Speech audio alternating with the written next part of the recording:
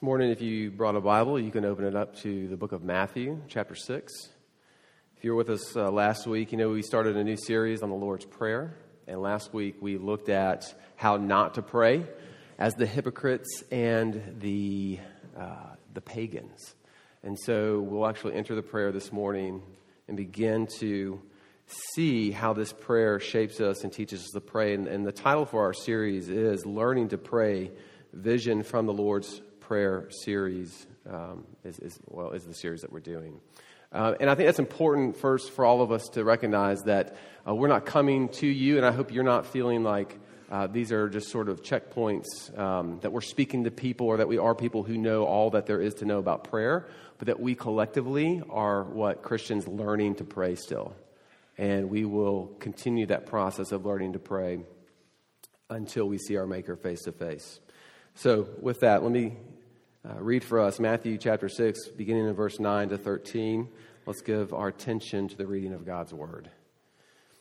Jesus said, "Pray then like this, Our Father in heaven, hallowed be your name. Your kingdom come, your will be done on earth as it is in heaven. Give us this day our daily bread, and forgive us our debts as we also have forgiven our debtors. And lead us not into temptation, but deliver us from evil." Amen. Let me pray for us and ask God to teach us His word this morning. Heavenly Father, we thank you for your word and your truth. We thank you that it has found its way here to Fort Worth Presbyterian Church in the year 2019. So we ask that you would do a miracle again, that you would, and by miracle, that you would soften hardened hearts, that we would be a people who respond to you, that we would have our eyes opened and our ears open, that we would see and hear things otherwise we could not. Would you do this for your glory alone, we pray. Amen. In the movie Walk the Line, which came out several years ago, some of you might have seen it, but in that movie, that movie is about the life of Johnny Cash.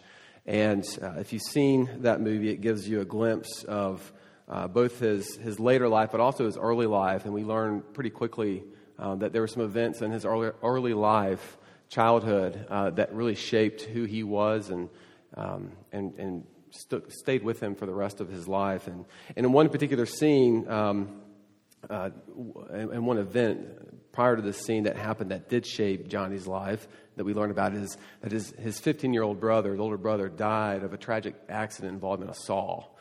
And this is sort of a moment in his life that he never really got over. It's hard to get over something like that. But what made this worse was the way that his dad would then respond to him throughout the rest of his life. And in this one scene, if you've seen this movie, it's so tough. The family is there, sort of in the house. This is after the accident, and they're listening to the radio. And Johnny's father comes in, and he sits down, and he starts stares right at JR, Johnny Cash, and he begins to kind of taunt him a little bit. And then he holds up this can, and there are his words. He says, "You know what this is, JR? You know what this is?" And he's holding up this empty can. He's kind of drumming his fingers through it, and he says, "It's nothing. That's what this is. It's nothing." And then he says, "That's what you are." Okay, this is Johnny Cash, 12 years old. It's hard to come back from that. His mother, who's there, notices this, says something similar to the words of, "Stop it. He didn't do this." And then his dad says this: "The devil did this. He took the wrong son." All right. Now that's hard to hear, right? And it's hard to hear if you're 12. It's hard to hear because many of us in this room think children shouldn't have to be brought up under that. But it's also hard to hear, too, because for some of us, that could actually be very close to the childhood that we grew up under. And so many of us might have had parents that have left us in similar ways, scarred, for example, or numb. And so to turn now to a prayer that begins with Our Father can be strange, it can be difficult, it can be anything but comforting to us. And so for many, the title Father has never really been associated with the word safety, with the word security, with the word forgiveness, acceptance, or love. But as Dan Doriani writes about this title, he says, Father, the word Father, that word, he says, nothing shapes our prayers more than this word. And if that's true, then we have to allow something to enter into our lives to deconstruct and then reconstruct this image that we might be carrying with us of bad fathers or imperfect parents. And so for us to enter into this prayer, to have it shape us as it should, many of us will need to allow God as Father to be reshaped. But this is not just for those who have had bad fathers, right? Many of us in this room would say we've had good fathers. Right? Not perfect by any means, not expecting that, but we've had really good fathers. I've had a good father. But even still, we need to have that image deconstructed and reconstructed. Why? Because even the best fathers in this world, right, they are but a taste, reflection of the goodness of our Father in heaven. And as John Calvin writes, and you're going to hear a lot of John Calvin this morning, his stuff on prayer is some of the best. But as he says, because of the narrowness of our hearts, we cannot comprehend God's boundless favor. And what he's saying there, what that means is that for those who have had good fathers, you're not even scratching the surface of the goodness of our heavenly Father, a God who doesn't just call us a God doesn't just allow us to call him Father, but explicitly asks us to call him our Father. He's yours. He's yours. And so for our time, what I really want to do this morning, what this sermon has really become, is for us to see what it means to call God Father by looking at two stories in Scripture that I hope will shape the images that we might have of the goodness of the Father. And then we will turn to the cross in order to see how we are able to call God our Father. So what you might be noticing at this point is that outline in your bulletin. Just forget about it. Just strike a line through it. Sometimes Thursday's outline doesn't become Sunday's outline. When you're dealing with me, I apologize for that, but that's okay. So your outline is actually more simple than that. We're going to look at the goodness of the Father in two stories. And then we're going to see how it is we're able to call him our Father. All right? So let's look at that first one, the goodness of the Father. The first image that I want us to carry with us comes from Luke chapter 15. This is the familiar story of the prodigal son. Maybe we're familiar with it being called that. And just to quickly summarize this story for those that maybe aren't too familiar with it, or maybe it's just something that you haven't visited in a while. The story begins with there's two sons, but there's a younger son who goes off. Before he goes off and leaves the family, he asks for his inheritance. He asks his father to give him what is rightfully his. And at first reading, this doesn't seem to be something that's too, there's probably some awkwardness going on there. Why would he be doing this? But in this culture, it's incredibly insulting to do this, because this is essentially saying to the father, you're pretty much dead to me, because that's what would have to happen. For him to get his inheritance, the father would have to die. And so even in this context, as Jesus is telling this story, it would be right for the father and the rest of the family to disown this son. We don't get that detail, but that would be the weight of this at this point. And so what happens as we read this is that as the story goes on, as the father gives the younger son his inheritance, and then maybe we're familiar with what happens after that. He goes and he spends it all on all that this world has to offer. And then it gets to the point where he's about as low as pigs are in that day and age, and eating whatever they have to eat. And he realizes, I could go back to my father and just be hired on as a servant. I don't have to become his son again. I don't have to be part of the family, but I could be hired on. And that life would be better than the life that I have now. And so he begins to do that. And the text picks up here in verse 18. Just listen to it. He says, I will arise and go to my father, and I will say to him, and here's his line, Father, I have sinned against heaven and before you. I am no longer worthy to be called your son. Treat me as one of your hired servants. Right? This is sort of the story he's telling himself. And so he arose and he came to the father. And this is where the story turns on its head. This is where, for all practical purposes, Jewish ears would be just sort of, what? And you all know what happens. But while he, the younger son, was still a long way off, his father saw him, felt compassion, and ran and embraced him and kissed him. Luke records that as the son goes into his prepared speech, it's as if the father sort of cuts him off and orders for his servants to bring the best robe and to put a ring on his hand, which is a symbol of reinstating the son into the family, because that ring would have the family crest on it and shoes on his feet. Calvin again says this about this very text, that a son had estranged himself from his father, had wasted his substance, had grievously offended against him in every way. But the father embraces him with open arms and does not wait for him to ask for pardon, but he anticipates him. He recognizes him, willingly runs to meet him, confronts him, and receives him into favor. Now, whatever image of the Father that you came into this room with this morning, this is one of those we must allow to deconstruct and reconstruct what it might be for us to pray our Father. A Father of all mercies and of compassion. A Father who in your worst hours doesn't wait for you to come to Him and confess your sin and get your story straight so that He can then offer or receive that and then offer you your punishment or just sort of tolerate you from now on, which is really what many of us think God does to us, especially after that 1,000th time we've come to Him with whatever sin that it is, that He just tolerates us. No, that's not what happens here. This is a Father who anticipates, recognizes, comforts, and receives you as His own. Every time.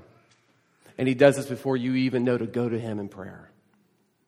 That's the image. That's what has to be deconstructed and reconstructed to place that image into our minds. That's the image that has to reshape us as we think about this prayer as it begins, Our Father. This Father in this story is so jealous for His Son's affection. And the same is true about our Heavenly Father as well. He is so jealous for your affection, and He longs to be with you, that He will not wait for you, but it will actually run after you. And it's a stunning image even in this text as one for that culture that would seem unthinkable. No grown man or men run after anybody. It's a sign of disrespect, but not here. But Luke wants to make sure that we understand that nothing, even embarrassment, even humiliation, will keep this Father from showing His hand, showing what it is that He really thinks of you, what He thinks about all of His children. And I think that's interesting as we think about our own, maybe parents, fathers, whatever. I know as I think about myself, it's rare that I will humiliate myself. It's rare that I will risk embarrassment for the sake of my children at times. Well, there's moments where I'll do that, but I will try to avoid it at all costs. And Luke is showing us that is not even close to the image of the Father that we have. I quoted Brene Brown last week saying that vulnerability is the first thing we want to see in others, but it's the last thing that we want to see. It's the last thing we want others to see in us. If you remember that? Well, the image of the Father in Luke 15 is that He is happy to be vulnerable first. He's happy to show you what He thinks about you, even though that might come with your rejection. That's the image. How is that reshaping us? Is this the image that you have of your Father as you pray to Him? So this is the first image. This is the one that we pray to when we begin our prayers, our prayer of our Father. The second image I want us to carry around with us, though, comes also from Luke, but chapter 11, it's the second place in Scripture where we find the Lord's Prayer. And interesting enough about this placement of this prayer is that after it, Jesus tells a bunch of stories about how good the Father is. He tells stories about how He gives good things to His children, essentially. And in verse 11, we read, "What father among you," you don't have to turn there, just listen. "What father among you, if his son asks for a fish, will instead of a fish give him a serpent? Or if he asks for an egg, will give him a scorpion?" Some of you thought, I'm just kidding. "If you then, who are evil, know how to give good things or good gifts to your children, how much more will the Heavenly Father give the Holy Spirit to those who ask Him," right? And the point here is sort of obvious. I mean, we are fallen, we are sinful. We're not like God. We are evil in the sense that our desire isn't for God and the good He intends for us and for others. We are selfish. We are self-centered, is what that means. We even have the capacity to kill. That's the point of the Cain and Abel story.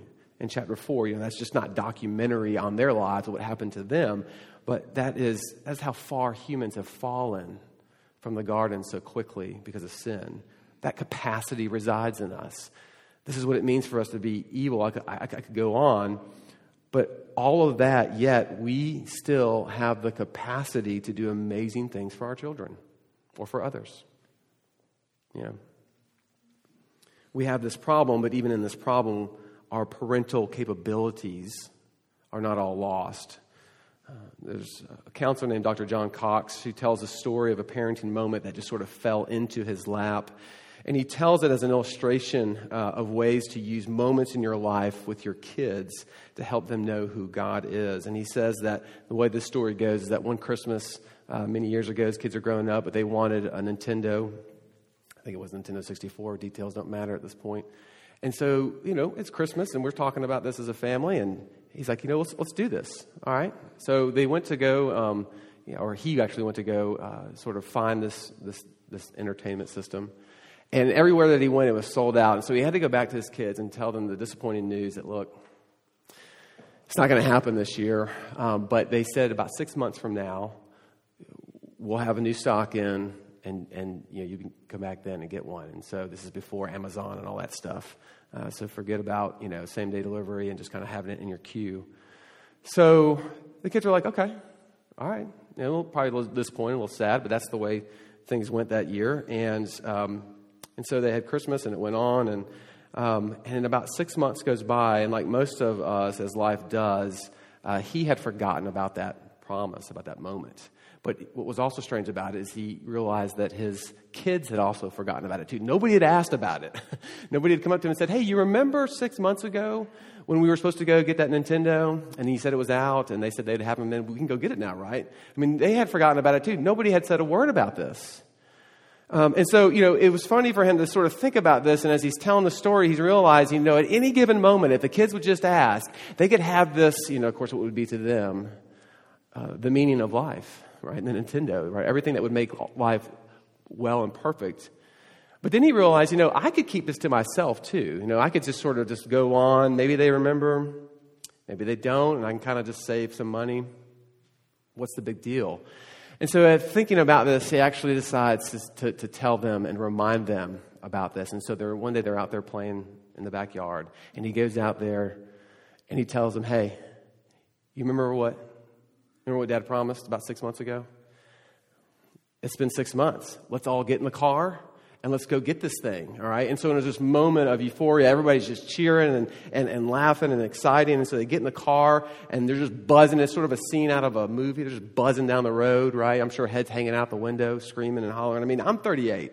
You tell me after church that we're going to get, like, a Nintendo Switch, like, I'm going to be dancing out of this place. So if this particular purchase isn't resonating with you, fill in the blank, whatever would work.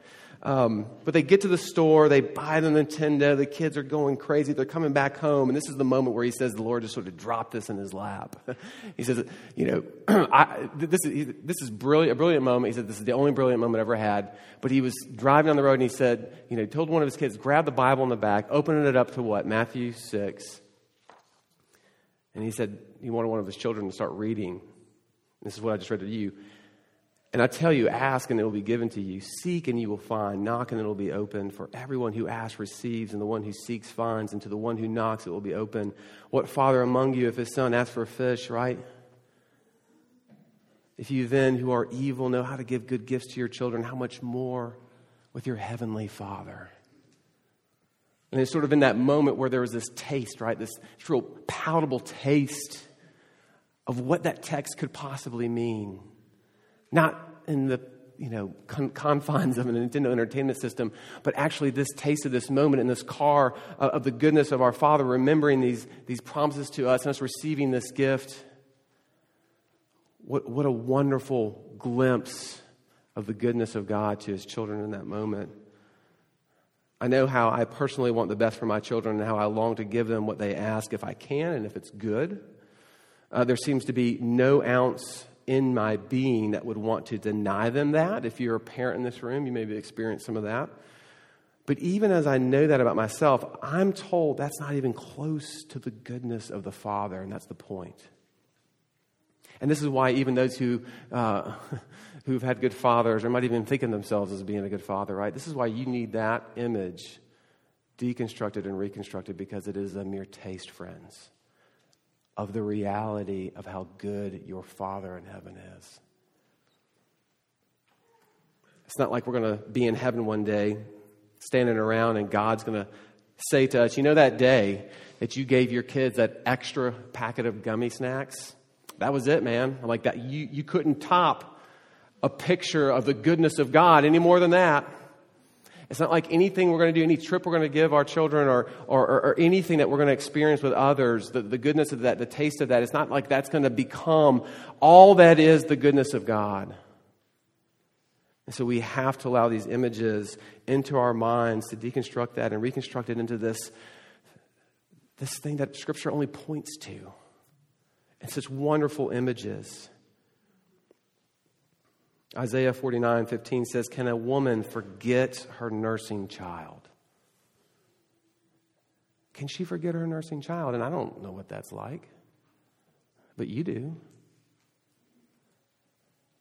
And of course, you know what the answer is to that, but even Scripture would go on to say, right after that, even these may forget. But what about your Heavenly Father? He says, I will not forget you. Those are His words to you. It is that parental image you have of the Father who goes at length to promise and to show His children of His goodness. Is this the image of the Father that you carry with you this morning? Is this the image of the Father that we have as we begin this prayer? Our Father. A Father who longs to give His children good things. A Father who longs to give us Himself. The one who will not forget. And look, it's totally fine if it's not.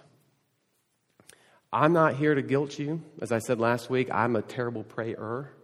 I need help with this. The point here is not to guilt you. Oh, you don't have that image? The point is what? We're learning to pray. That's this title. The point is then to allow these images to become a part of who we pray, of how we pray and who we pray to, and to be reminded maybe even of what we have forgotten. When we consider just these two images of the Father in Scripture, the one running after His Son and the one who loves to give good things to His children, we begin to see why nothing shapes our prayers more than this word, Father. All right, so what does this mean for you as you pray? Just a couple of things. If guilt and shame keep you from prayer, then just let these words, let these images, right, not only comfort you, but draw you to and welcome you in before the Father who truly forgives you and is what? Anticipating your return. Anticipating your presence. Who longs to be with you. Remember, we said that prayer is relational. It's not about us rehearsing our stories. It's not about us cleaning up our act before we can go to Him. It's about going to Him in our dependence and in our helplessness, like children. We don't grow out of this metaphor. This metaphor stays with us. We are always God's children. Right? So in that way, act like one before your Heavenly Father.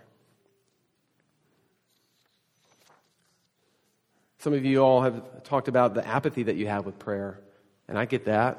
Like, why pray? I don't want to pray. It just feels like I'm not being productive. What's the point? For those for you that sit in that camp any given day of the week, take a chance. But not on the Father who knows how to give good things to His children, but take a chance on the what? On the narrowness of your own heart. How maybe it is you who have forgotten the goodness of God. How maybe that is the problem and not prayer all along. And in that way, may both these images quicken and enrich our prayer life as we perhaps are starting to pray for the very first time or remembering and learning how to pray all over again. Let those images do that. After all, as we look at this text here, who is telling these stories in Luke in the first place? It's almost something that's easy to overlook. But it's Jesus Himself. Right? The one who knows the Father better than any of us. The one who knows how and what the Father truly thinks of you.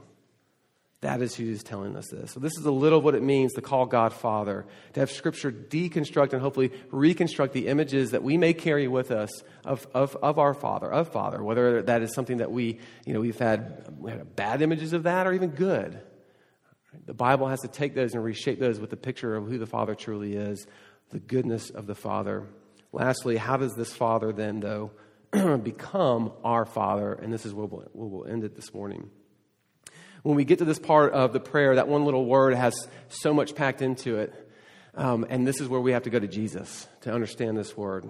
Calvin, one last time, says, "For in calling God Father, we put forward the name of Christ. With what confidence," and this is true, right? I think it's Packard that says what separates the Old and New Testament is the word Father.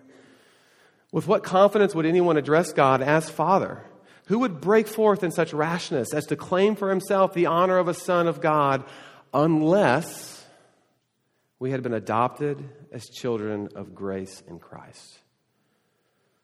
So how does God become our Father? And the answer is the cross of Jesus, where God says no to his Son so that he could say yes to you, yes to his children, yes to all of us as sons and daughters of his.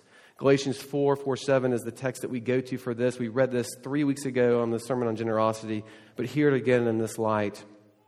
"But when the fullness of time had come, God sent forth his Son, born of woman, born under law, to redeem those who were under the law, so that," and that's the key phrase there, "we might receive adoption as sons. And because you are sons, God has sent the Spirit of his Son into our hearts, crying, 'Abba, Father,' or Daddy."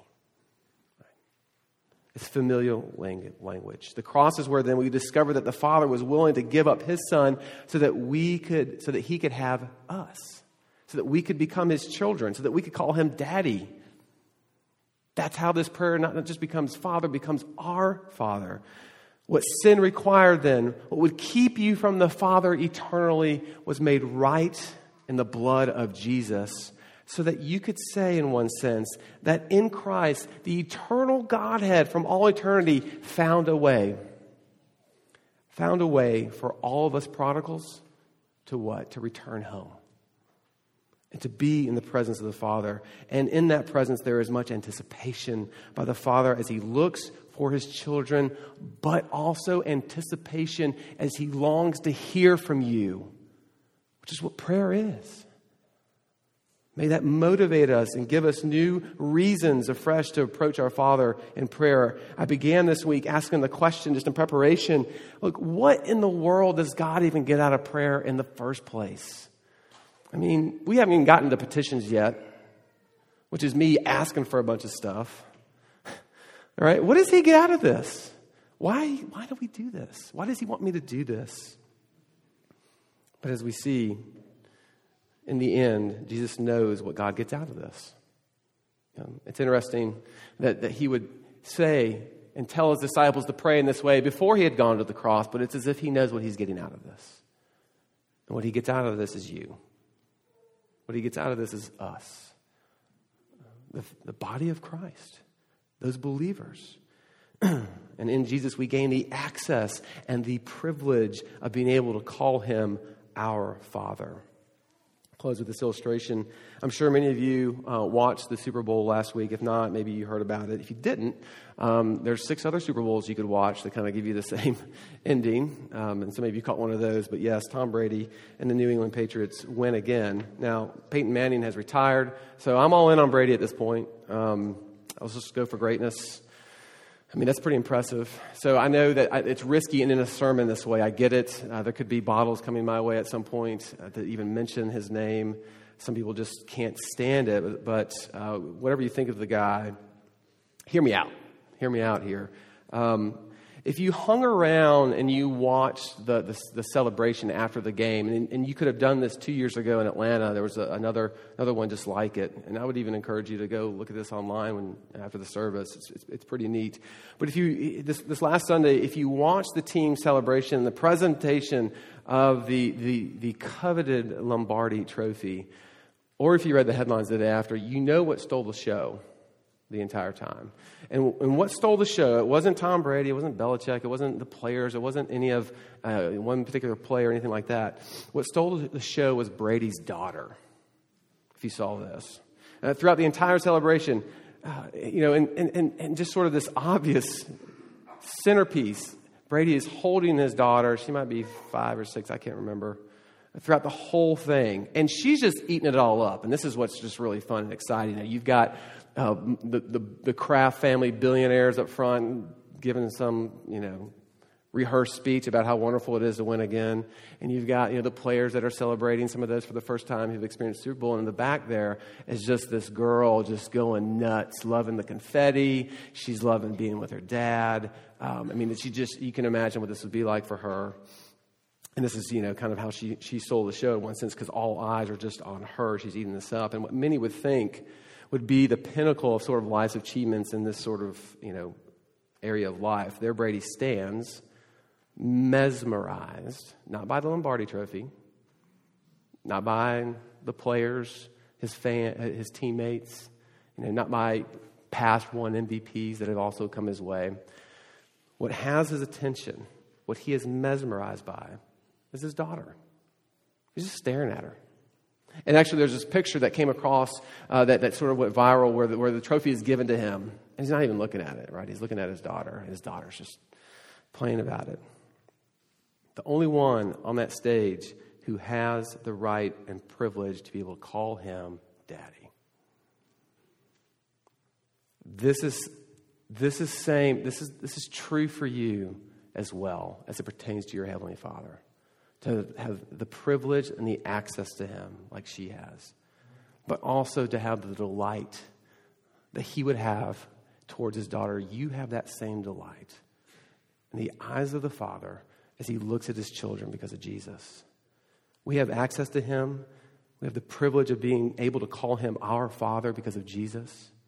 Whose cross does what? It tells us that there was nothing that He wouldn't do if it meant being able to call all of us prodigals His children.